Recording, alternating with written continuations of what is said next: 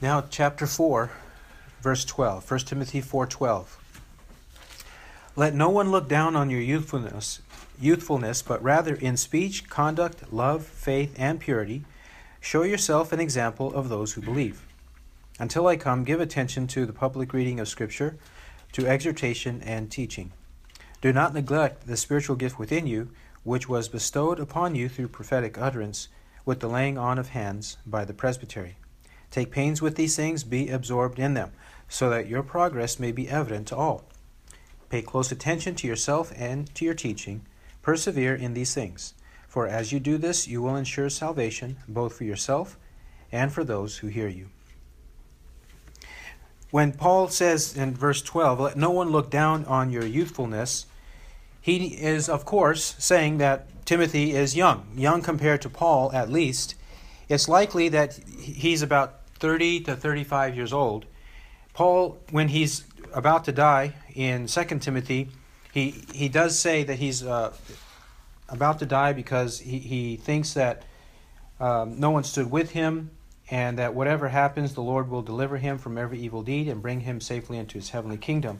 Paul is cognizant of the fact that he's going to die in 2 Timothy. That is likely his last letter.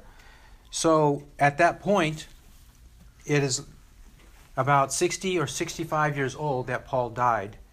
If that's the case, he calls himself the aged in Philemon verse 9.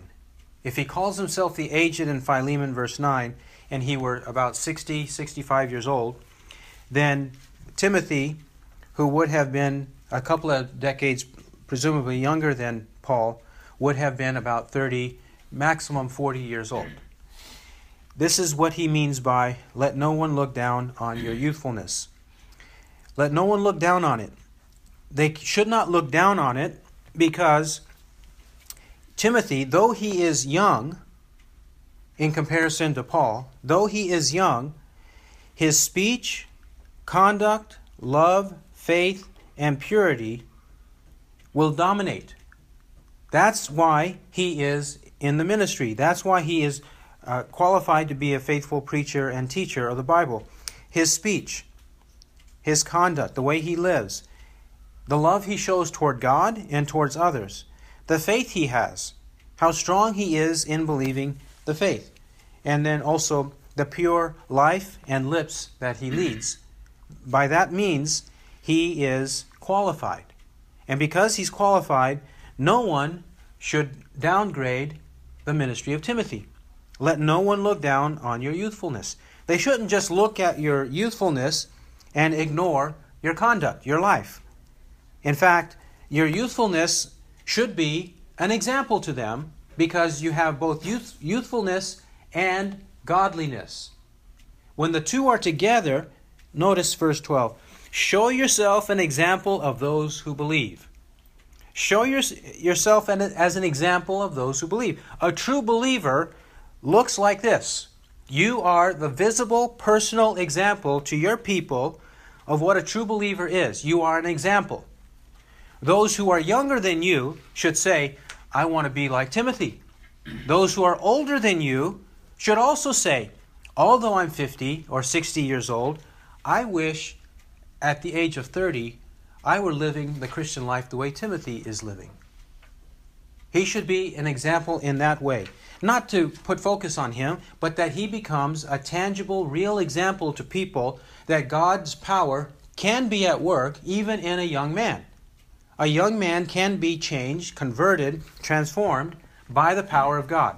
For I'm not ashamed of the gospel, for it is the power of God for salvation to everyone who believes, to the Jew first and also to the Greek. Romans 1:16 and 17. It is this gospel that has been at work in Timothy, and therefore his youthfulness is not to be used against him, because on the other hand, he has the other virtues that show what a true believer is. 13.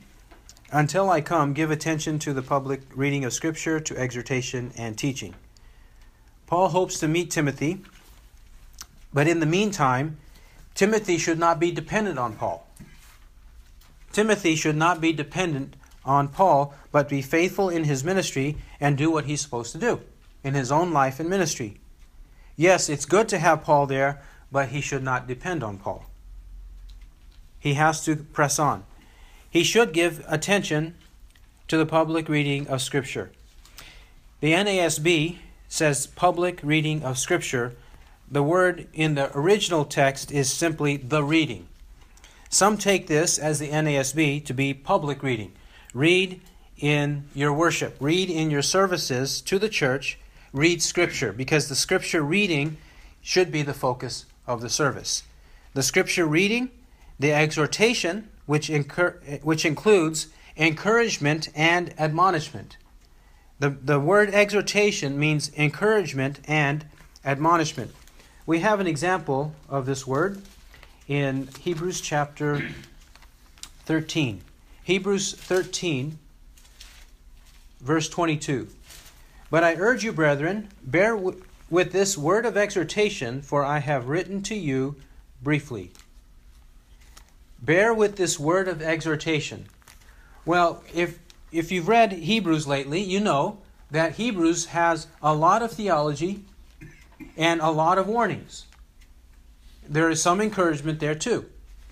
However, it is heavily filled with theology and warnings. It also includes encouragement. An exhortation is an exhortation to believe that which is true and right and good before God, to be warned about turning away from anything that is said, and to live a life faithful to God. That's what an exhortation is. When the Scripture is read publicly, that's the kind of exhortation that should be presented. We ought to know God more, ought to be encouraged in knowing God more, and warned about turning away from God. And teaching that which is sound, true. As he said in Titus 1 verse 9, that the minister should be able to exhort in sound doctrine and refute those who contradict. He ought to adhere to the teaching, the apostolic teaching given. He ought to adhere to it and explain it. Another way to interpret verse 13 is to interpret it as the private reading.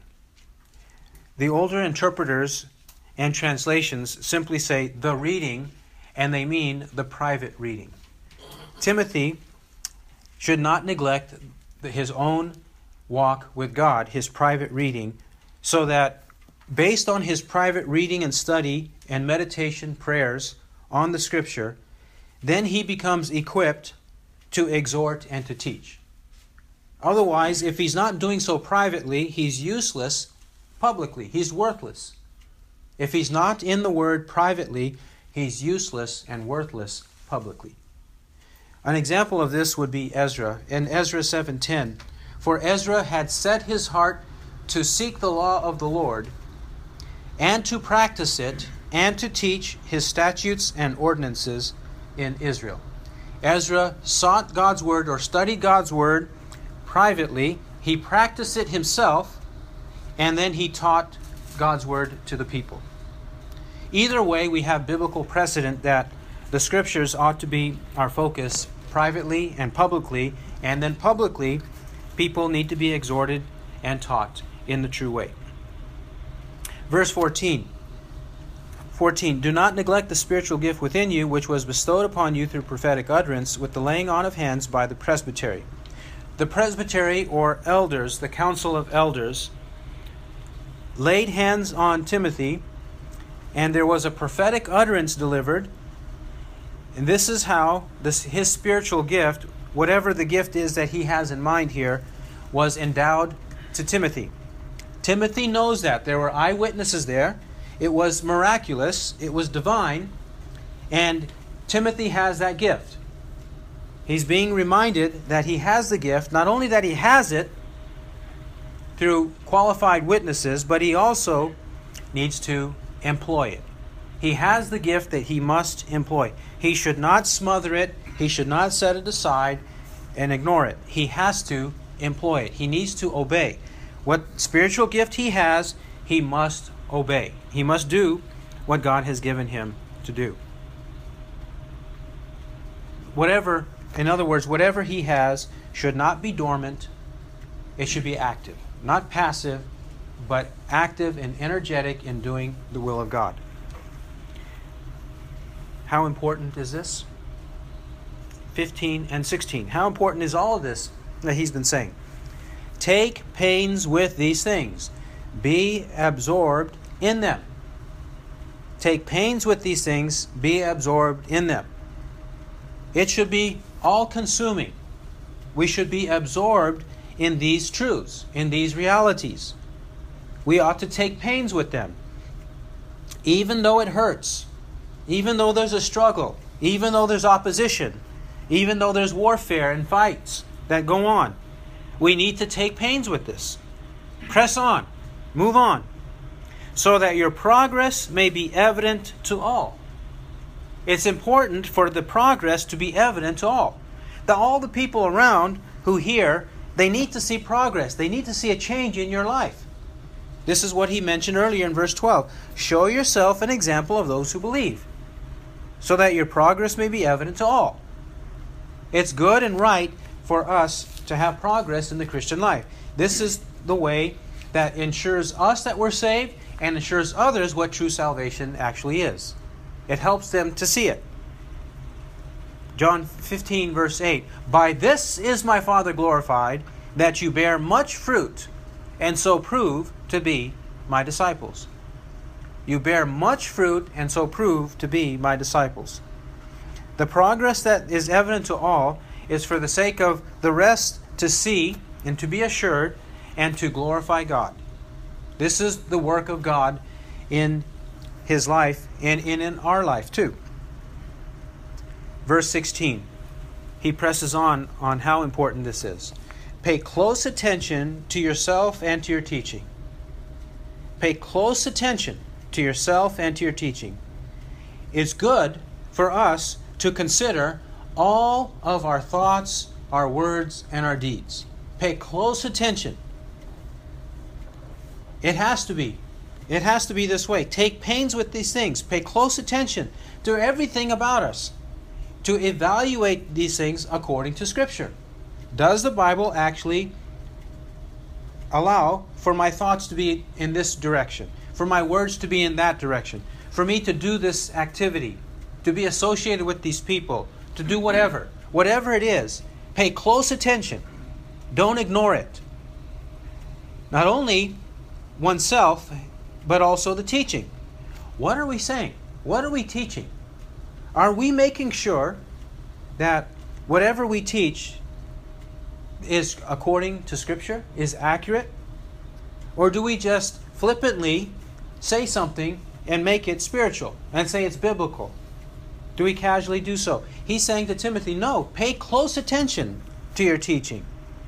Because one thing you say wrongly that contradicts Scripture might lead people in this passage to forbid marriage, abstain from foods, or anything else that is a sin against God. And he's mentioned other sins throughout this letter.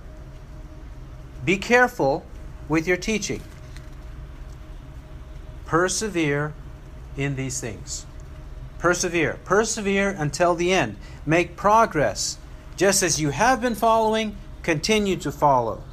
Be constantly nourished on the words of the faith and of the sound doctrine which you have been following. Take pains with these things. Be absorbed in them so that your progress may be evident to all. Pay close attention. Persevere in these things. It's necessary to persevere until the end.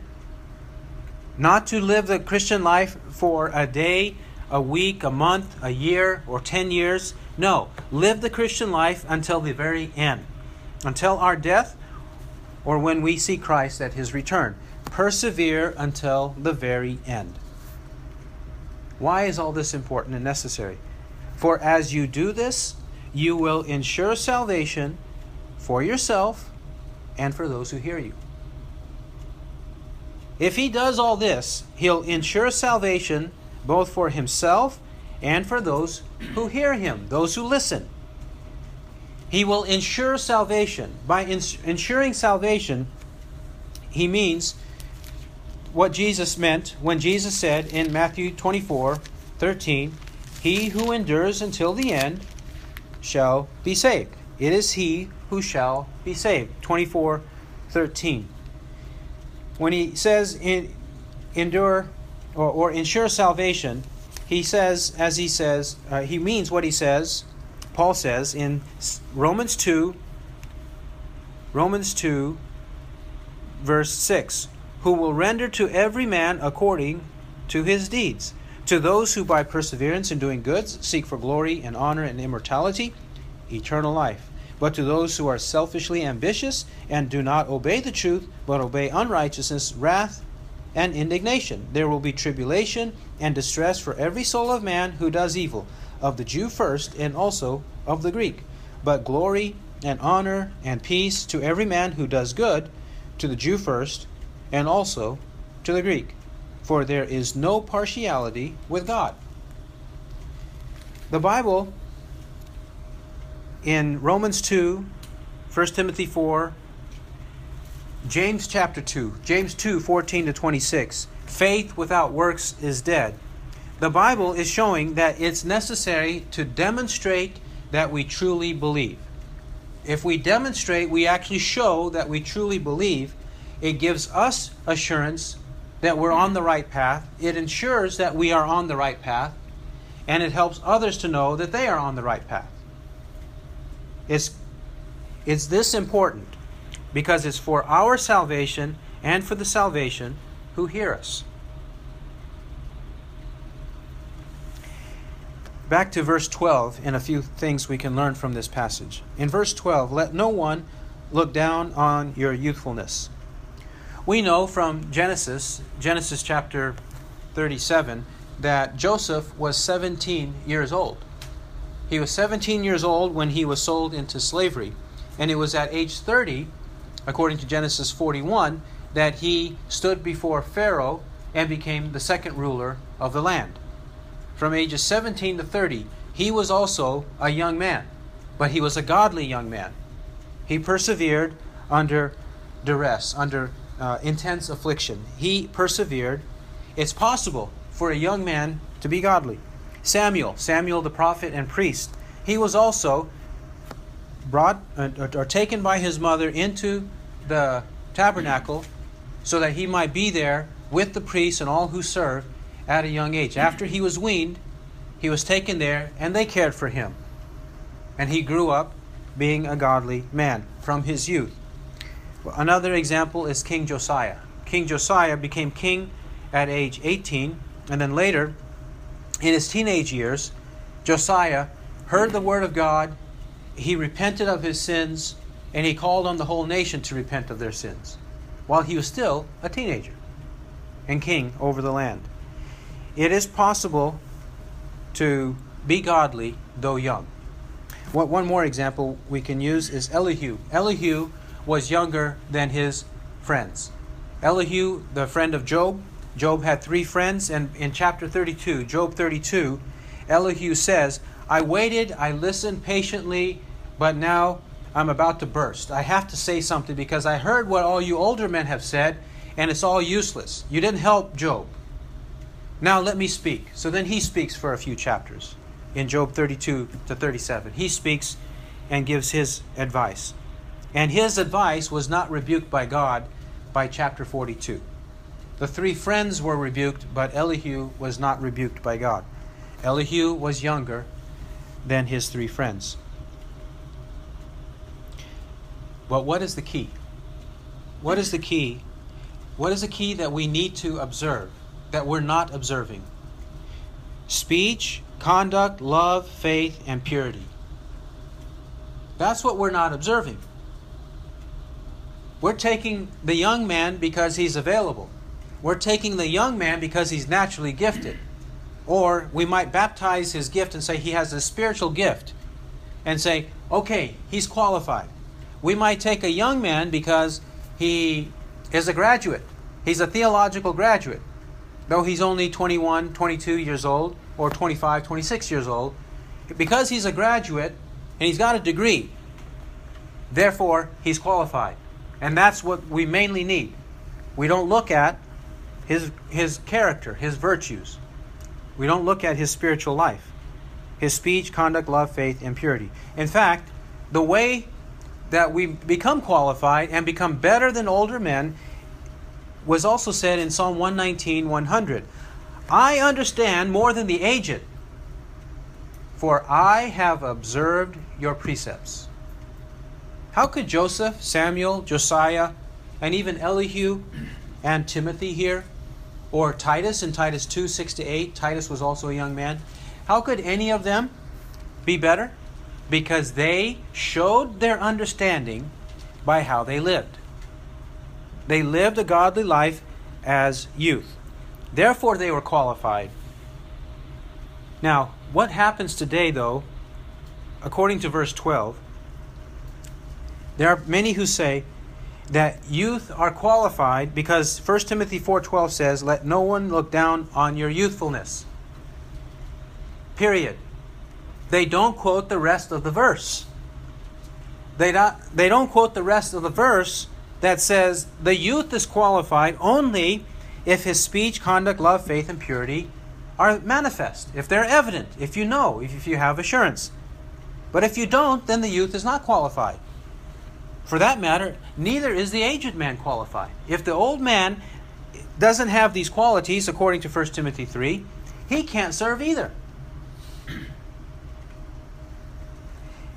As well, how is it possible for, let's say, somebody to come to Christ at age 17 and become the youth pastor at age 18? Or even a pastor at age 19 or 20, which is not unheard of either. How is it possible for someone who converts at age 17 and becomes a pastor at age 20? How could that be? Because 1 Timothy 3, verse 4, 1 Timothy 3:4 says, he must be one who manages his own household well, keeping his children under control with all dignity. But if a man does not know how to manage his own household, how will he take care of the church of God? And not a new convert, lest he become conceited and fall into the condemnation incurred by the devil. He cannot be a new convert. In fact, it assumes that the regular candidate chosen to be pastor is one who manages his own household well. Well, he's only 20 years old. He's not even married. We can't see. We don't know. And he's a new convert. He has to learn many, many things about the Bible before he can preach and teach them accurately. He hasn't been paying attention to his own life long enough.